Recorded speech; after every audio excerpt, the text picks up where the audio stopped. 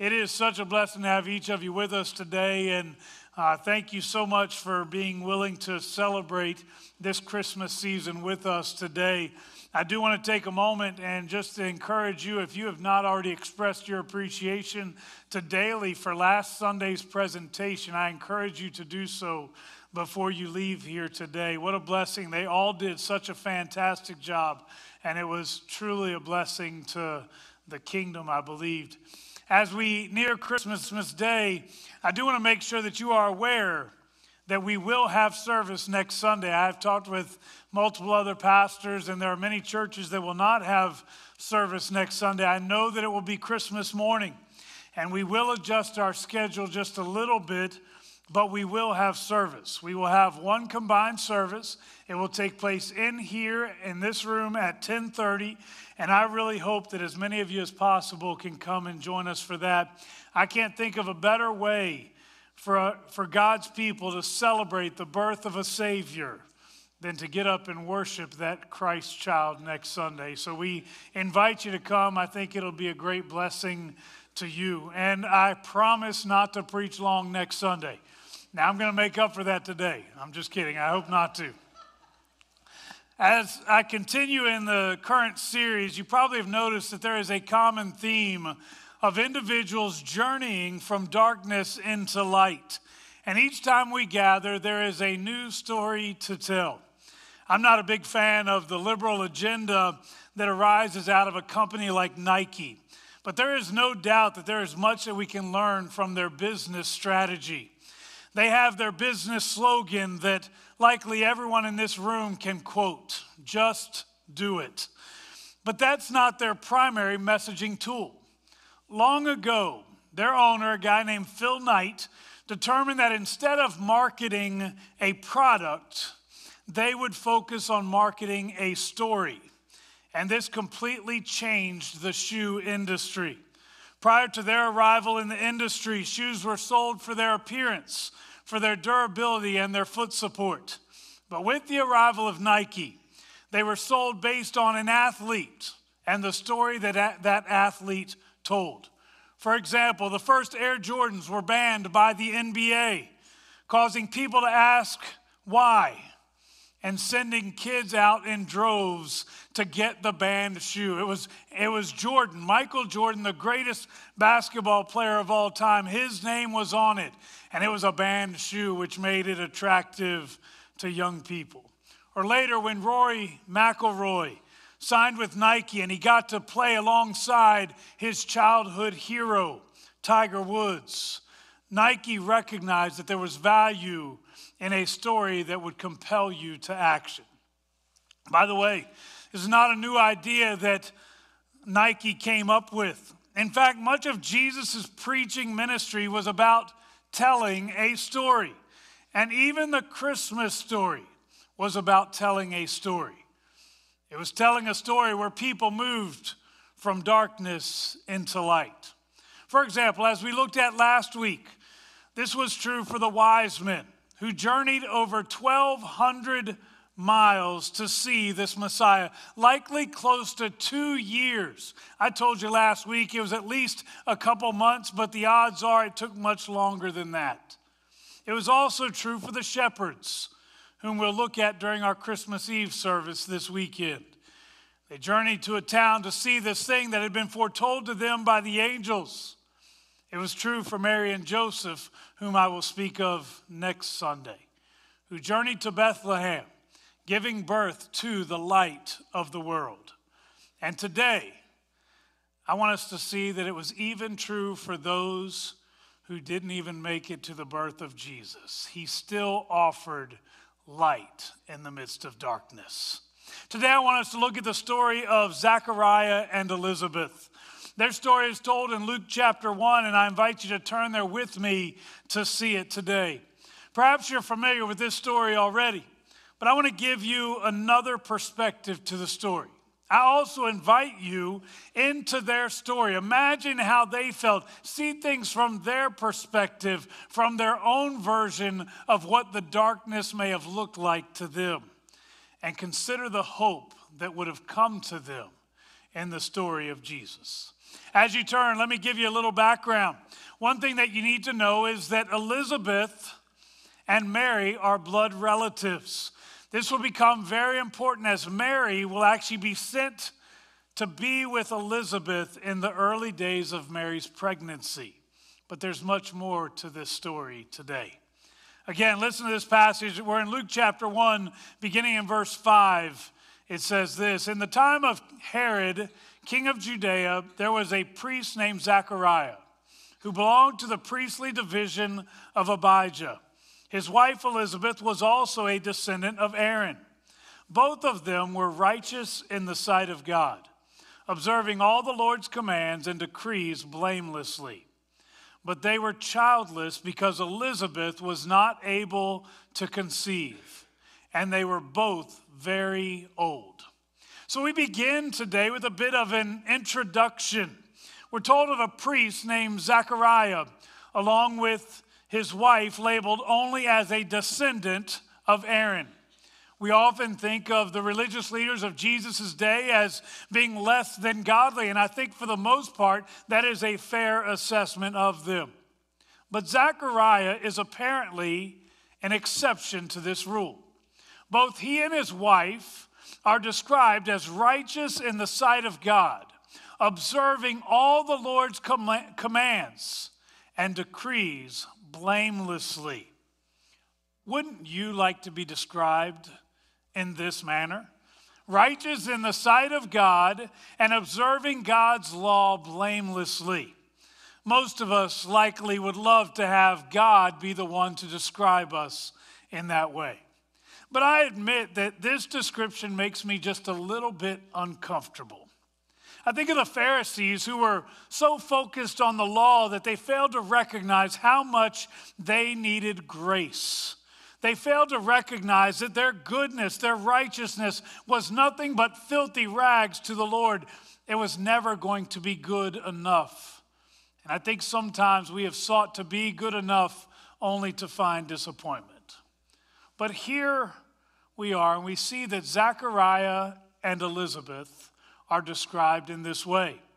What that tells me is two things. First, they genuinely sought to live according to the law of Moses. They likely sought to be righteous, but they also followed through with the sacrificial practices, the system that God had instituted in the Old Testament. They didn't haphazardly decide, you know what, I think I'm going to be a good person today. They made a decision that they were going to live godly lives. We too need to have that mentality. But more than that, we see two people who genuinely loved the Lord. They were devoted to him, and God was pleased with what he saw. Later, Jesus would share that the greatest commandment was to love the Lord your God with all your heart, all your soul, mind, and strength. And it would appear that Zechariah and Elizabeth are keeping that command. They love the Lord and it pleases him. But there is another part to this. There's also the expectation, especially among many within the church, that if those phrases describe you, that you are righteous in the sight of God, observing God's law blamelessly, if you do those things, that you will also have great blessing. You'll know great wealth, and everything will go well for you in your life. I want you to know today that that is a myth. The truth is that there is much darkness even among the godly. I'm not talking about the darkness of the heart, but I'm talking about the things that are going on in our lives. You can serve the Lord faithfully and still have to deal with difficulty simply because you live in a fallen world. In Zechariah and Elizabeth's case, we see that they are childless. Such a description may not be all that uncommon in today's culture. There are many who choose not to bear children, and still others choose not to even marry. But in their culture, the inability to bear children was almost like a scarlet letter. There was the assumption that you must have done something incredibly ungodly, and that's why God isn't blessing you with children. In addition, there was fear over your future. who will care for you when you get older? By the way, if you didn't catch, this couple is already described as very old. That responsibility of caring for the elderly fell to your children. And of course, who would carry on the family name? The result of this would be a sense of darkness in the hearts and the minds of both Zechariah and Elizabeth. They likely even doubted their own faithfulness to the Lord. Perhaps they worked even harder in hopes that they might eventually do enough to please God, to be good enough that He might grant them the desires of their hearts. I wonder if they ever thought back to other characters from the Old Testament who have experienced a barren womb only to see God open their womb later on. Did they think of Sarah and Abraham, who sought to bear a child, only to wait until Sarah had reached 90 years of age before she would give birth to Isaac? Or did they dream about Hannah? She was married to a man named Elkanah. She longed to provide him with a son. After many prayers and tears, God would grant her a son, and his name would be Samuel. He would serve as both a prophet and priest, even being the one who would anoint individuals like Saul and David to be the kings of Israel. What if their story, those from thousands of years earlier, what if their story could be my story as well? I imagine that they often prayed that God would grant them a son. But I also can't help but wonder, did they even begin to question whether God was listening to them? If God is there, is He really listening to my prayer? My guess is that most of us have experienced this kind of darkness somewhere along the way. During a time of need, you cried out to God and you wondered, is He really there? Is He really listening? Does He really care about my situation? Or have I done too many sinful things for God to respond to me? Let me tell you, that is a very dark day. And I don't know if the pastor is ever supposed to admit this, certainly not from the pulpit, but I have been in that position. I want to clarify that statement for a moment. God has always shown Himself to be faithful. He has not always done things the way that I have asked, nor has He done things when I asked, but He has always been faithful. But there have been times in the midst of darkness that I wondered if He would answer it all. There have been times that I've questioned my own standing before Him. Maybe I am unworthy. Let me just address that last statement for a moment. I've come to the conclusion that I will never be deserving of a response from God. There's no amount of goodness that I could perform that would make me worthy of God saying yes to me. Yet God graciously chooses to respond simply because He loves me more than life itself. But some days in the darkness, I can become so blinded by the unknown that I can no longer see what I already know to be true. My God loves me even on the dark days. If you are not encouraged with that yet today, I need you to hear that again. My God loves me even on the dark days. When the world is falling apart, when I question His reality, He still loves me. When I've done so many things that are evil and I deserve nothing but wrath and He gives me grace instead, my God loves me.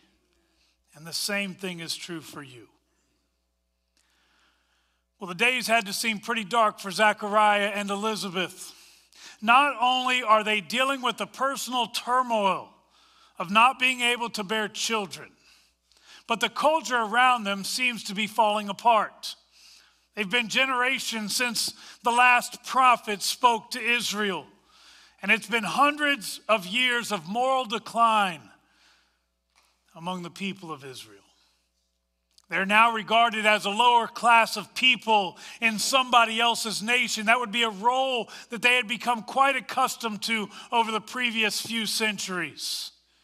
And while it may have seemed very dark, they continued to do what they knew they were supposed to do. Listen to it beginning in verse 8. Once when Zechariah's division was on duty and he was serving as priest before God, he was chosen by Lot, according to the custom of the priesthood, to go into the temple of the Lord and burn incense. And when the time for the burning of incense came, all the assembled worshipers were praying outside. So in the darkness, Zechariah presses on. Do you catch this? They're in the midst of great darkness. He and his family are in turmoil. Their nation is in many ways defeated. Yet in darkness, Zechariah presses on. He stays faithful in spite of the darkness. He's doing what he knows. But more importantly, he's doing what he knows is right. Sure, he could give up on God's intervention. After all, it seems that God has forgotten Israel. It seems like God has forgotten Zechariah and Elizabeth. But to give up on God would still be foolish. By the way, this wouldn't be the first time that God's people would have given up on God, doing what they knew to be right. Under the ungodly reign of King Manasseh many years earlier, Israel wandered far from God and his law. God's expectations had not changed. The law was to be held in high esteem and to be followed by all Israelites. And the priests were to constantly keep the law before the people. Yet as time passed under this ungodly king, the law seemed no longer important. The temple is basically destroyed and the law forgotten. In 2 Kings chapter 22, we are introduced to a new king that would come along named Josiah, who would seek to make things right. He instructs that the temple be restored, and in doing so, those making the repairs come across the book of the law. The impending result is that Israel basically hits the reset button. They're reminded that God is still their best hope. They're reminded of God's faithfulness throughout the years, and they're reminded of God's high expectations upon them. Well, it would have been easy for Zechariah and the other priests to turn their backs on God too. But Zechariah knows that God is still their best hope. The only way out of the darkness is to run toward the light. What they knew was that God had always remained faithful in spite of the darkness. And their best hope was to do the same, to remain faithful to God in spite of the darkness. And God does not disappoint. Listen to the encounter that ensues beginning in verse 11. Then an angel of the Lord appeared to him standing at the right side of the altar of incense. When Zechariah saw him, he was startled and was gripped with fear. But the angel said to him, "Do not be afraid, Zechariah. Your prayer has been heard. Your wife Elizabeth will bear you a son." Man, at this point, I almost picture Zechariah there's at least three different things. One, are you kidding me? Now we're going to have a baby? We're very old now. Almost with a sense of, God, you're a little late to this story. Or maybe he's running around. Woo, I'm going to be a dad. I'm going to have a son. Or maybe he's simply wondering, is this really an angel in front of me? Or am I just a little bit crazy? Back to the passage. Your wife Elizabeth will bear you a son, and you are to call him John. He will be a joy and a delight to you, and many will rejoice because of his birth. For he will be great in the sight of the Lord. He is never to take wine or other fermented drink, and he will be filled with the Holy Spirit even before he is born. He will bring back many of the people of Israel to the Lord their God, and he will go on before the Lord in the spirit and power of Elijah, to turn the hearts of the parents to their children and the disobedient to the wisdom of the righteous, to make ready a people prepared for the Lord. In the midst of the darkness, the angel of the Lord appears to Zechariah. Basically, the Lord meets with him. And Zechariah responds just like any of us would. It said that he was afraid. And again, this is a logical type of fear. It is apparently a common response. It seems every time an angel appears, they begin with the words, "Fear not, do not be afraid." He's going through the motions of church, though.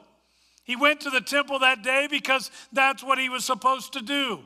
He's offering the sacrifices. He is burning the incense. But he likely never really expected God to show up that day. Maybe some of you can relate. You've gotten up and you've gone to church because, well, that's what you're supposed to do. But the expectations of God actually showing up and changing people's lives, changing hearts, is actually very low. You do it because it's the right thing to do, because that's what your mom and dad taught you to do. And then God surprises you. He shows up and he turns your darkness into light. I know that I have heard stories from many of you of a time when God showed up and intervened in your lives, perhaps in a song or in a sermon. Maybe it was at a camp meeting or a church service, maybe in a hospital room or even in your home. But you immediately recognized the presence of an almighty God. For some, it was a relationship that was beyond repair. It was a job opportunity that you longed for, yet it seemed so impossible. For some, it was just a phone call that you longed to receive, or a financial need that appeared unlikely to be met. And for many of you, it was that day that God took you from being trapped in sin with no possibility of getting out to being set free by the blood of Jesus Christ. But in the midst of the impossible, in the midst of the darkness, light shined through. For those who have personally experienced this, never forget the day that God showed up in your life. You have a story to tell. For those who have yet to personally experience that, I want you to know that that is available to you. And if you will seek the Lord, he is not going to play hide and seek with you. If you seek the Lord with all your heart, you will find him. And when that happens, you will be filled with an incredible sense of both joy and conviction. There will be a peace that passes all understanding, and you will know that this is more than just a feeling. God is changing who you are. And I believe he is still writing those stories. Well, back to Zechariah's encounter. As the angel appears, he begins with some of the most encouraging words ever spoken. Zechariah, your prayers have been heard. Zechariah, you've not been praying to a deaf, uncaring God. He has heard your prayer, and he has sent me in response.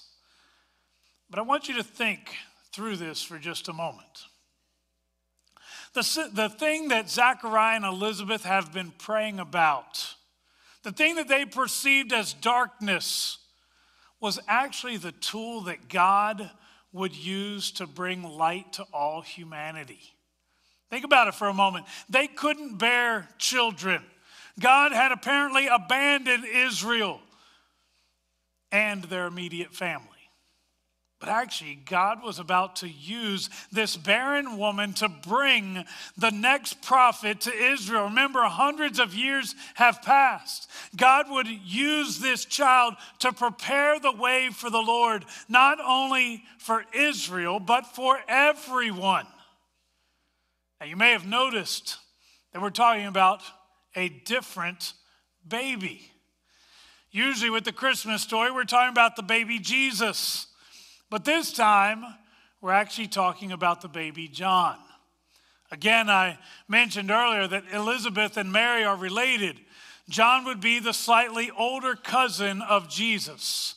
But it begs the question, why are we talking about the baby John as the Christmas story approaches?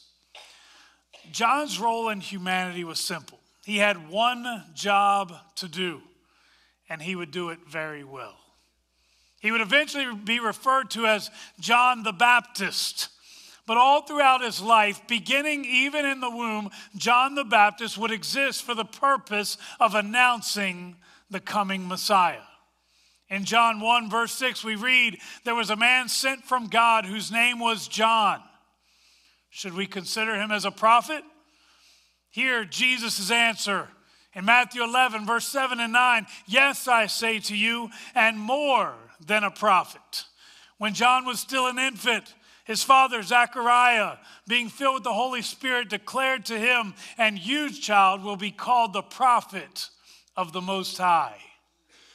So this man would be a prophet of God. Not only that, but Old Testament scriptures actually foretell John's coming and his role.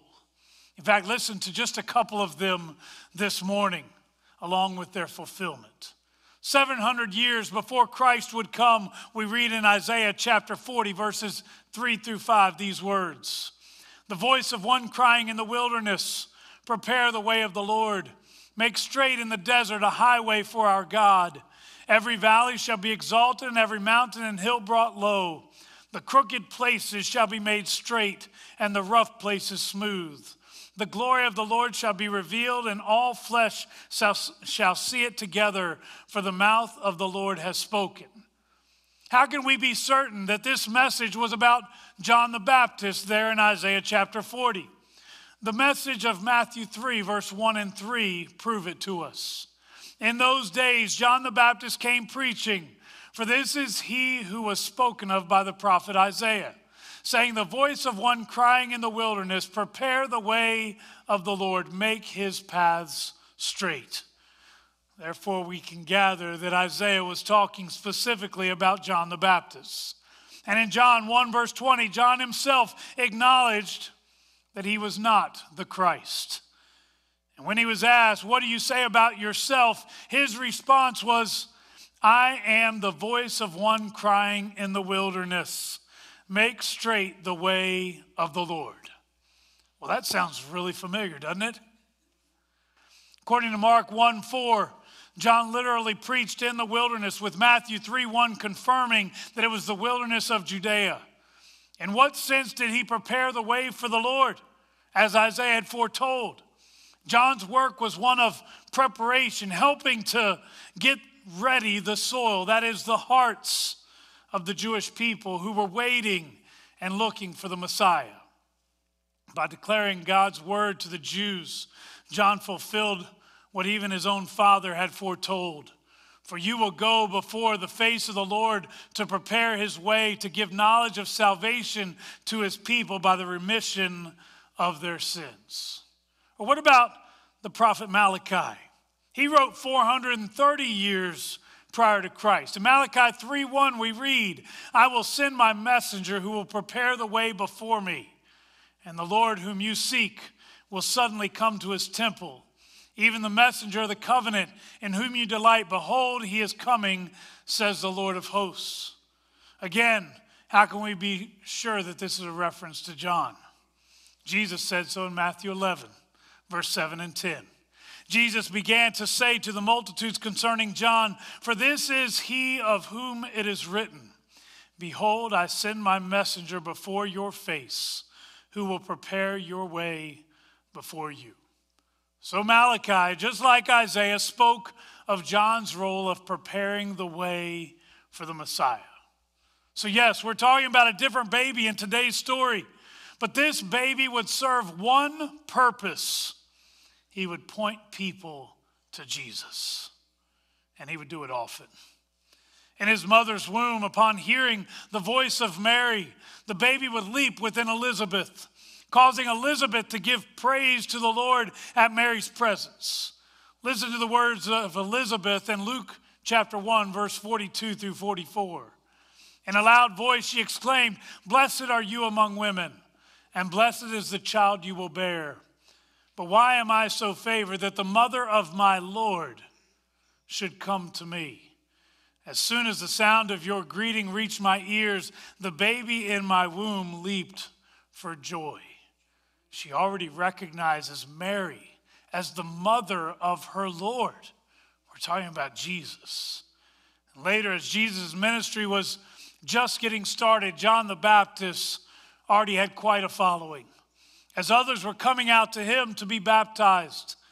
And one day, as Jesus approached, it was John the Baptist who would declare, "Behold, the Lamb of God who takes away the sin of the world." What's interesting is that just as the Lord met with Zechariah in that temple that day, the Lord longed to meet with all of humanity. And in a manner, John the Baptist merely served as the one who would introduce others to him. I have a good friend who is really good at this. I'll meet with him for lunch on a somewhat regular basis, and it seems that everywhere we go, somebody recognizes him. And so they'll interrupt our conversation. And the very first thing that he does is to ask the question, "Oh, have you met?" And he'll introduce me as a part of his conversation with them. He is an introducer by nature. Maybe you know some people like that. Maybe you are like that. I wonder, who are you introducing to Jesus? Everything about today's story is about God's love for humanity. He was sending an introducer who would bring people to Jesus. Well, John the Baptist is long dead. Who will introduce our world to Jesus today? The story of Zechariah and Elizabeth, the story of John the Baptist, and the story of you and I can be summed up in a very familiar passage. John chapter 3, verse 16 to 19. I actually referenced this passage in the first sermon of this series. I want you to hear it one more time. "For God so loved the world that he gave his one and only Son, that whoever believes in him shall not perish, but have eternal life. For God did not send his Son into the world to condemn the world, but to save the world through him. Whoever believes in him is not condemned, but whoever does not believe stands condemned already, because they have not believed in the name of God's one and only Son. This is the verdict. Light has come into the world, but people love darkness instead of light because their deeds were evil." God saw the sin, the darkness of humanity, but he wasn't content with us remaining in that sin and darkness. So he made a way for us to move from darkness into light. There have been times where I've done something that I know I shouldn't do. And if the right person came around the corner at the right time, or in my view, the wrong time at that moment, I would have immediately been filled with great shame and embarrassment, maybe even the expectation of discipline. I want you to know today that God sees every single act that you have done. He knows everything about you. And yes, there is accountability. There is discipline that one day will come. But God looks at you and he says, "I still love you. And I long to be with you. And I long for a right relationship with you." If you don't know that right relationship with him today, it's available. He longs to be with you. If you would bow your heads with me. Father, as we come before you, first of all, we come and recognize that there are likely those listening today that maybe they are not yet in a right relationship with you. Father, I pray that you would immediately convict us of sin. Help us to recognize the things that do not belong in our lives. And Lord, I pray that you would cause us to hunger to be made right, to no longer have to carry that burden of shame and regret. Lord, I pray that you would welcome us in, much as you did the woman who had been caught in adultery, where you told her, go and sin no more. But you also didn't condemn her. You offered her grace. Lord, I pray today that we would know your grace. Forgive us of our sins. Cleanse us from all unrighteousness. But help us to live as those who have been changed by the presence of God. But Lord, I also pray today for those in our lives that need to be introduced to your grace. May we be the John the Baptist, the individuals who we are introducing others to the Messiah. Lord, give us a boldness to speak clearly the love of God to those around us, to offer them a hope that the world does not offer. Lord, I pray that you would empower your people to change this world only by the grace of your Son, Jesus Christ. Father, I pray right now that you would lay upon our hearts individuals that we ought to go and share with and just love on and invite to be a part of the body of Christ. Father, I praise you, and I look forward to seeing how you work in your people. Thank you for this Christmas season. We pray now that you would allow this to be more than just a holiday, more than just a time off from school, a time off from work, more than a time just to come together, but let it be a time for us to come together under the blood of Jesus Christ. May we know your grace today. In Jesus' name, amen. It is such a blessing to have each of you with us today. And my hope is that this aspect of the Christmas story is more than just something from history, but it's a part of basically where we are today. Thank you for being with us today, and go in peace.